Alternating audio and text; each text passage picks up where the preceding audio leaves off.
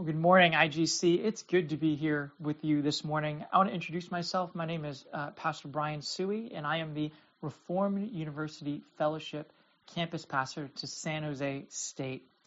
IGC, I love your church. If you didn't know, you are a partnering church with our ministry. You pray for our work on campus, and you support us financially. And so I just want to say how thankful I am to be in partnership in the gospel with you. RUF has been just such a real blessing to the students, both in keeping them connected to each other, but helping them to grow in their faith during this pandemic. They've had to apply the truth of the gospel to their lives as they have been surrounded by bad news after bad news after bad news. And in light of that, they've really had to cling to the only good news that they really have in any circumstance, which is their Lord Jesus Christ. I also want to share that it has been true that those who have been resistant to the faith have made progress in becoming open and hearing about Jesus and why he matters, especially at a time like this.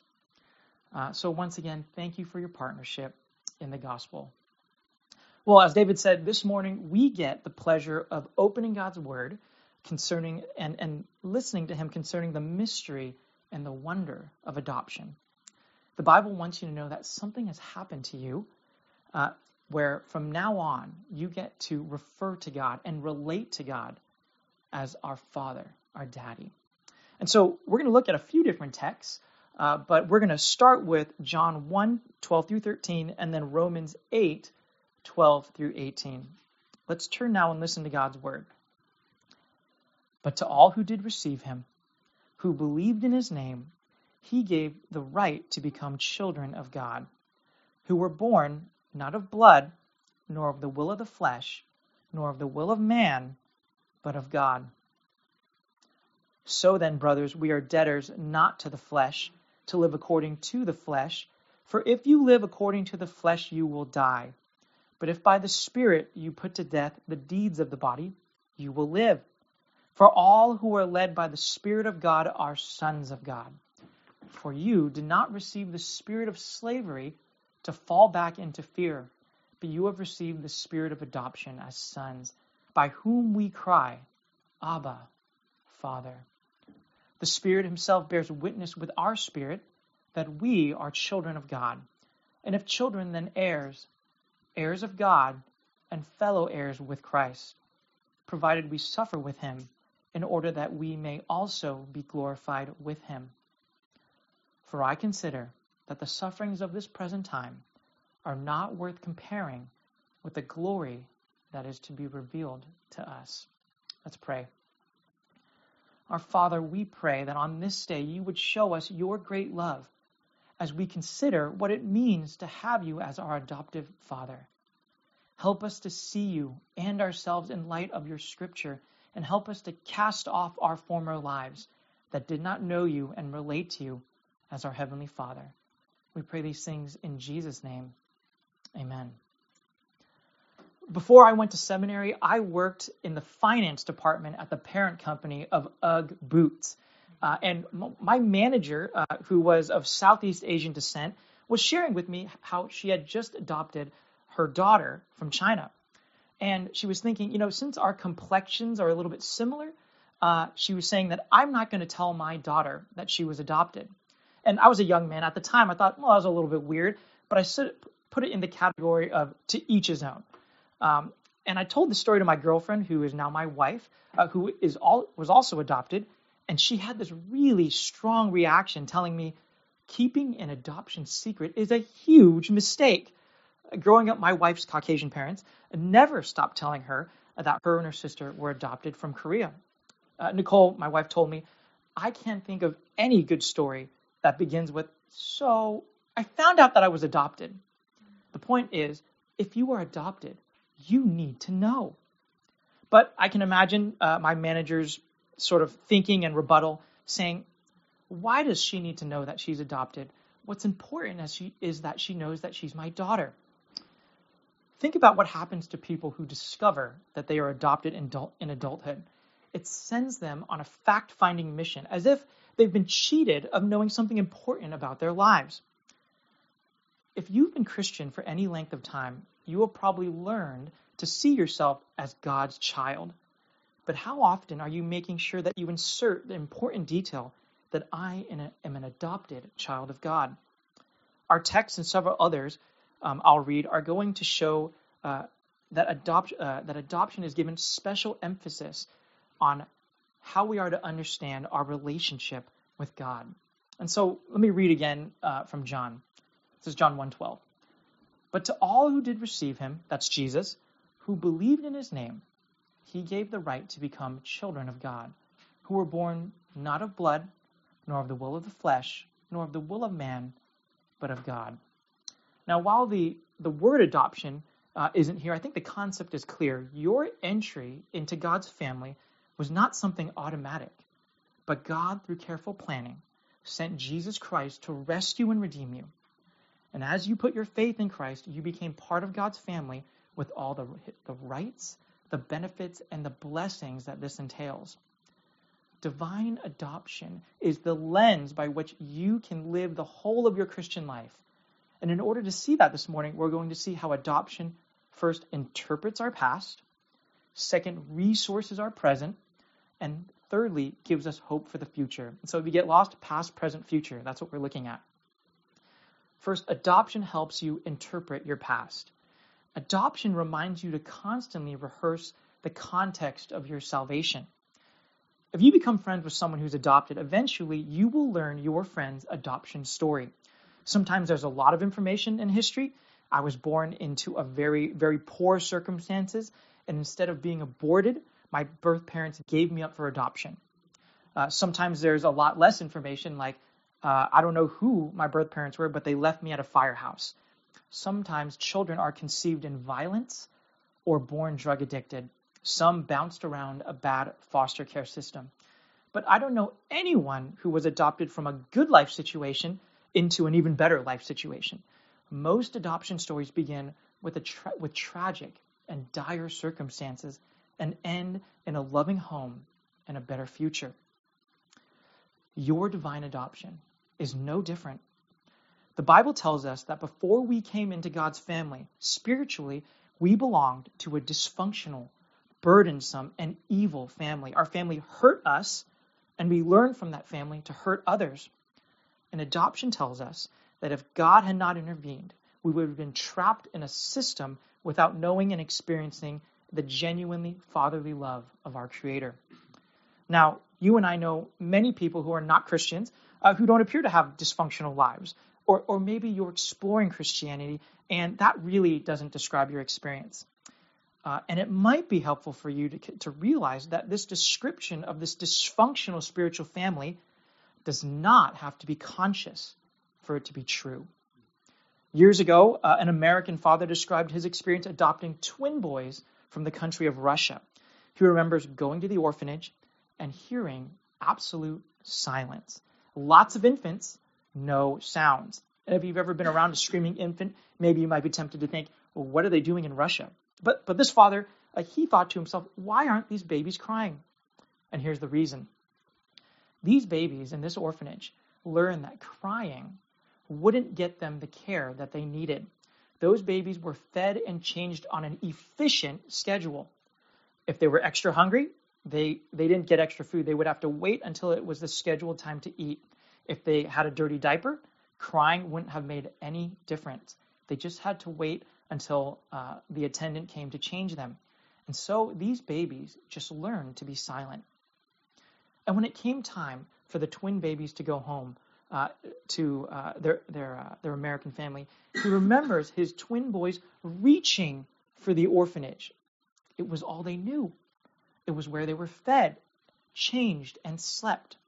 And the new adoptive father remembers thinking, my sons, you have no idea what I have waiting for you at home. And so it's only from this vantage point of our divine adoption that we can look at our lives before we put our faith in Christ and realize we were without hope, without divine love, which every human being needs. St. Augustine said it well when he said of God, you have made us for yourself, O Lord, and our heart is restless until it finds its rest in you. Now, some of you were born into Christian homes by Christian parents who are doing or have done a great job raising you from the very young age to follow Jesus. And adoption has an important insight for you. Those who are adopted as infants have no memory at all of their former family. So they had to learn their adoption story from their loving parents. And so if you are a covenant child, part of your parents teaching you the gospel is them showing you how sinful and broken you and this world are, and how Jesus has rescued us by dying on the cross and rising again from the dead. And that's why, my son or daughter, we worship Jesus and we follow him and trust him. Adoption makes us thankful as we consider the misery of our old spiritual family and the peace and happiness of our new adopted family.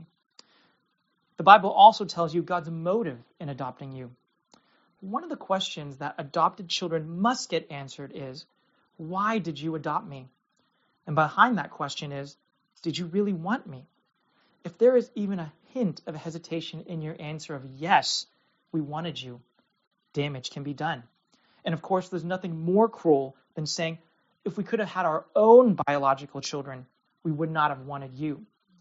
Throughout the Bible, God's people have always been a little bit insecure, sometimes a lot bit insecure, of God's motives and if God really loves them and if he will be faithful to them. And Scripture tells us that divine adoption was no mistake, nor was it a plan B. David already read this, but I'll read it again. Ephesians 1, 3 through 6. Blessed be the God and Father of our Lord Jesus Christ, who has blessed us in Christ with every spiritual blessing in the heavenly places, even as he chose us in him before the foundation of the world, that we should be holy and blameless before him. In love, he predestined us for adoption to himself as sons through Jesus Christ. Did you hear that? Your adoption was planned before the foundation of the world. Did you hear why God adopted you? It was in love that he adopted you. By God setting his love upon you, he eliminates the possibility that you could earn his love. Your adoption is a way to understand God's grace. The doctrine of adoption tells you that when the Father sent his Son, Jesus Christ, to this earth to die on the cross, you can know that Christ's death was intimate and personal. He knew you.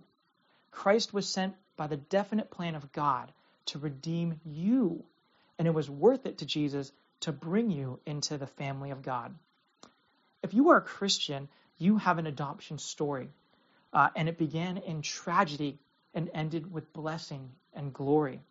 Remember that when you make friends in this world, if people are really going to get to know you as a friend, you are going to need to tell your divine adoption story. You'll need to share that story and that history, and may you be ready and be eager to tell it. It would have been far and away enough for us if all the blessings of our adoption were in the past. But God, being the gracious God he is, gives us gifts for the present that are connected to our adoption.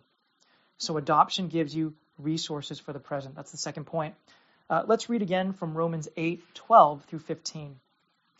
So then, brothers, we are debtors, not to the flesh, to live according to the flesh. For if you live according to the flesh, you will die. But if by the Spirit you put to death the deeds of the body, you will live. For all who are led by the Spirit of God are sons of God. For you did not receive the spirit of slavery to fall back into fear, but you have received the spirit of adoption as sons, by whom we cry, Abba, Father. The first blessing we see for the present is the Holy Spirit. Every believer has the Holy Spirit, and it is the proof that we belong to God. In the 80s, some parents who adopted internationally, either they or their adoption agency didn't fill out their paperwork correctly, and their adopted child's status was that of an illegal immigrant.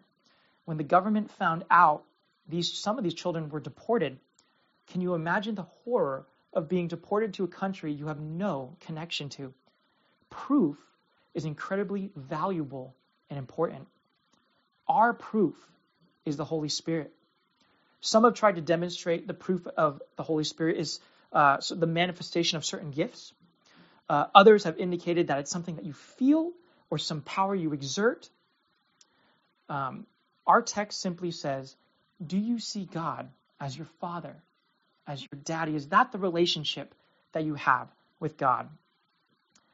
That's the proof. In last week's sermon, Michael helpfully said that when people encountered God many times in the Bible, instead of it being this wonderful experience, it was this awful and terrifying experience. You remember from last week's sermon, Peter, the fisherman, he realizes who Jesus is, and his reaction is, away from me, Jesus, I am a sinful man. And that, I love that point. And the God of the universe is the only one who is qualified to look at our lives and judge us rightly according to all our sins that we've committed against him. And our text is telling us that when you receive the Holy Spirit, the Spirit of adoption, you no longer interact with God as a judge. The reason being that the penalty of your sins has been paid for by Jesus Christ on the cross. There is no more judgment for you except for the judgment that you are righteous in his sight. The Holy Spirit applies this truth to your heart, and now instead of engaging God as the universe's judge, which he rightly is, we engage him as our heavenly Father, our daddy. The Holy Spirit makes you see God with the intimacy of a good, good Father. And this reality changes how we pray. And so the second present benefit is the Holy Spirit helps us to pray. I want to speak to those of you who are timid in your prayers. Maybe you've had thoughts like this. Well, I don't know what to say. I don't have anything meaningful to say to God, or my prayers just sound dumb, or something like that. When Paul says that the Holy Spirit causes us to call out Abba, Father, it means we have this special relationship with God as dad or daddy, or in my family, because I'm from a Chinese background, my son calls me Baba. Now, confession time, I'm not naturally a little kid person. I don't find the babbling of other people's babies particularly exciting or engaging or meaningful. But when my son babbled or grunted, I paid special attention to him. I took special care to teach him new words. And even when they came out all funny and mispronounced or weird, I was so glad at his progress. I loved my son's babblings and his grunts because he was babbling to me. Your heavenly Father loves your prayers. He is glad that you come to him and cry to him. And the Holy Spirit's work is to drive you to him when you feel that need. When we cry, Abba, Father, I need you, he is there listening. When we cry, Abba, Father, I'm sorry, I need forgiveness, he is there with forgiveness and love. When we cry, Abba, Father, I'm hurting, there he is with comfort. The testimony of Scripture is categorically against revealing God as apathetic, disappointed, or harsh when you come to him in prayer. And so go, family, to your Abba Father. And may this image encourage you to pray without ceasing. Pray all the time, knowing that he loves to hear your voice. The last and present benefit we'll consider today is that adoption gives you a new name. Romans 8:16 through 17. The Spirit himself bears witness with our spirit that we are children of God. And if children, then heirs, heirs of God, and fellow heirs with Christ. Now, we're going to talk about our future inheritance as heirs in just a little bit, but there are present considerations about what it means to be an heir of God. In order for you to be a true and legitimate heir of God, you need to bear his name. Adoption is about giving you that name and helping you to grow up in that name. Do you know when God placed his name on you? You might not have remembered it, but it was actually at your baptism. And I want to be crystal clear here, whether you were baptized as an infant or baptized as a converted adult, Christian baptism is a naming ceremony. In Matthew 28:19, it says this. Jesus says, "Go therefore and make disciples of all nations, baptizing them in the name of the Father and of the Son and of the Holy Spirit." And in baptism, the one name of the triune God, Father, Son, and Holy Spirit, is placed upon you. And so what's the big deal about a name? I don't think there's a clearer illustration of the power of a name than in adoption. For my 2-year-old son, my 2-year-old son's name when he was in Korea was Yujin Wan. and that's what his foster mother called him. And everything about that name defined his life in Korea.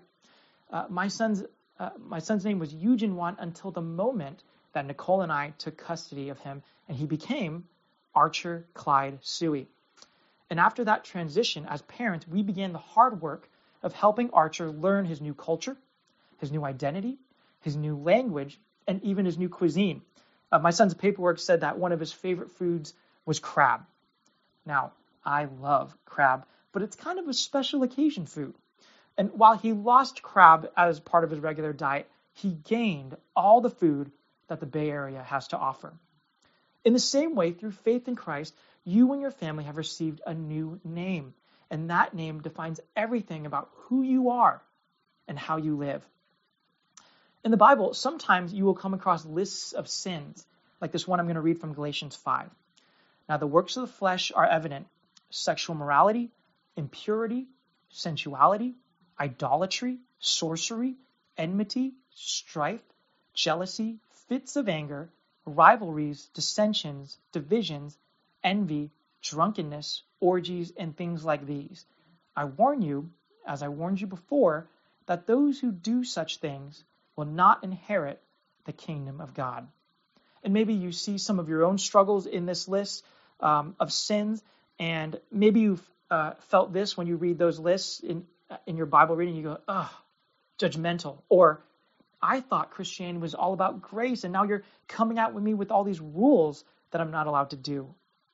Well, when you begin to feel condemned or even excluded, I want you to remember that you've been adopted into the family of God. That list describes life under your old name and your old family.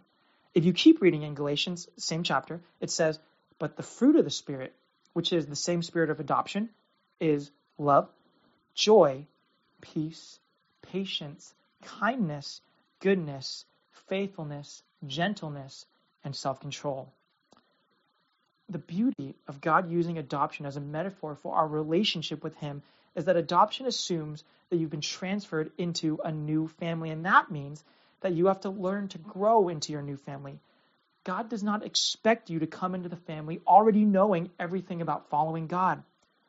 But as a good father, He will show you what it means to bear His name. He will teach you. He will encourage you. He will give you examples of how to celebrate, and He will celebrate your progress until the day of your inheritance. You and I are well-resourced as adopted children of God. Now, all that we've talked about so far in adoption only makes sense if adoption says something about our future. So we're moving on to our third point. Adoption gives us hope for the future.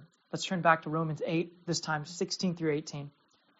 The Spirit Himself bears witness with our spirit that we are children of God. And if children, then heirs, heirs of God and fellow heirs with Christ, provided we suffer with Him in order that we may also be glorified with Him. For I consider that the sufferings of this present time are not worth comparing with the glory that is to be revealed to us. In Paul's world, pagan Rome's view of adoption was actually quite coldly all about future inheritance, money, and a glorious name. The adoption of infants was actually quite rare, if not non-existent. The wealthy would never adopt an infant because they didn't know who this infant would turn out to be. They would most certainly adopt a full-grown male who had proven himself worthy of carrying on his great name and manage his great properties. One scholar explained adoption this way in the ancient world. Imagine that a wealthy or wise king had 10 sons, and these 10 sons were just awful. None of them had the constitution or the character and honor to adequately rule his kingdom. That king could and probably would pursue adoption. And while this clearly isn't our practice now, this view of adoption is deeply meaningful for what it means to be adopted by God. It tells us what position we as adopted sons have in the family. A friend and mentor of mine was adopted in the 60s into a family that already had 3 biological daughters. And his parents did everything right, welcoming their adopted son. But sometimes these 3 sisters, when their parents weren't looking, teased their brother. He was the adopted son. They highlighted the fact that he was, as if they were saying that he's not the real son. He's sort of a second-class son and last in the family. Divine adoption says just the opposite. Paul is trying to tell us that because of what Jesus has done for you, you have been moved to the very first position in the family, the very same spot as Jesus Christ himself. That's why our text calls us fellow or co-heirs with Christ. Everything promised to Jesus will be yours. Now, what does God promise to Jesus? First, God promised him a resurrected new body. He would not let his body see decay. Jesus got that body, and that means with complete certainty that if you are a Christian, if you're trusting in Jesus, you will receive a new and resurrected body. And that body will live in the promised new heavens and new earth, where there will be no sorrow or sickness or pain or death. There will be no poverty, no racism or injustice ever. You and I are living in a pandemic. A disease is challenging enough to deal with, but we also experience the ripples, the fear, the financial instability, the racism sometimes, the anger and the hatred. And so please don't let this observation pass you by, that in this pandemic, we see certainly that this world, this present one, does not hold the answers to true and lasting joy, happiness, and peace. It has been marred by sin, and Christians live for the world to come. Or let me put it more accurately, we live today as people who have been promised a better world to come. A wrong conclusion would be to think that this life has no meaning because only the next one matters. Adoption actually keeps you from ever thinking this way. In our former family, our inheritance was God's wrath, eternal separation from the very fountain of life and goodness, hell, the lake of fire which burns for an eternity. If that is what you had to look forward to, I could see you saying something like, well, if that's the end of me, then life is pointless. I don't see any reason to keep on going. But then you were brought into God's family by adoption, and we were promised a wonderful inheritance. You are promised a resurrected body, and that means you will live with an eternal peace and closeness with God forever. That is the Bible's definition of paradise, a world which you have never experienced, which is unmarred by sin. That is what is promised to you. And with this outlook, instead of doing nothing, we actually prepare for the world to come. The best way I can illustrate this is actually to think about high school sports. So imagine yourself, you're maybe a sophomore, or maybe a really talented freshman. And so after working incredibly hard at junior varsity, in the middle of your season, your coach says, you know what? I'm going to promote you to varsity next year. That news does not make you stop going to practice and stop showing up to JV games because they, quote, don't mean anything. You actually strive harder in your preparation. In this life, we have a hope of the world to come. And so we prepare for it by learning to live and walk and do as Jesus did when he was on earth. And then Paul says something very interesting. He says, provided we suffer with him in order that we may be glorified with him. Some have wrongfully interpreted this sentence as saying something like, well, it's only the Christians who suffer that get God's inheritance, or at least get God's good inheritance. So if you're a Christian that never became a missionary to a dangerous country, then there's no real good inheritance for you, which as an American Christian who lives with religious freedom, that can be kind of alarming. And so if God is calling you to be a missionary in a dangerous land, that is well and good. But please don't be a missionary who undercuts God's grace by making his grace a transactional deal. And so what does Paul mean? The best way I can illustrate this is to take a look at what took place when Nicole and I took custody of my son Archer. We met at the Korean Adoption Agency, and after spending a little bit of time with Archer's foster mother, we took a photo and headed down to this van that had been prepared for us to take us back to our hotel. We were with another couple, and so 4 adults, 2 adopted children got into this van. Both children could still see their foster mothers. And then the social worker told us, when this van door closes, they will cry. And as that van door slowly moved along the track, click, and then both children immediately burst into this huge tantrum. Was my son Archer suffering? He sure was. But he wasn't suffering alone. He had his mom and dad holding him, comforting him, putting chocolate on his pacifier, loving him. Following Jesus means a lifetime of different van doors closing. And every time it happens, we cry and we freak out. If you follow Jesus, it will mean that you can't do what you want all the time, and opportunities will be gone, and some hopes and dreams and comforts will be dashed. In my own life, the more closely I followed Jesus, the worse my relationship got with my own birth mother. Matthew 10, when Jesus says that I didn't come to bring peace but a sword to put division within a household, is a true reality in my life. And I'm certain that you all have your own stories of how following Jesus really did lead to suffering. And if you can't think of any, my advice is just live longer as a Christian. You don't need to manufacture suffering. It will happen. Jesus was the most righteous and godly man that ever lived, and the world hated him. And he suffered because of that righteousness. As your life emulates Jesus, you will follow in his suffering. Our final verse says, verse 18, "For I consider that the sufferings of this present time are not worth comparing with the glory that is to be revealed to us." Friends, we have spent a lot of time this morning covering the benefits of the gospel. All the benefits of the gospel lead us to one place, the presence of our triune God. He has many gifts, but we must remember that these gifts come from him. The Father planned our salvation, the Son accomplished our redemption, and the Spirit applied that truth to our lives. These three are one God, and you have this God now. And yet, in the world to come, you will have God in an even more intimate way, more intimate than you can possibly imagine. We will live with Jesus in the presence of our Father, and we will be still moved by the power and indwelling of the Spirit. We will be whole and complete, and this is why we persevere in this life through any circumstance. We may suffer, and when we do, we cry.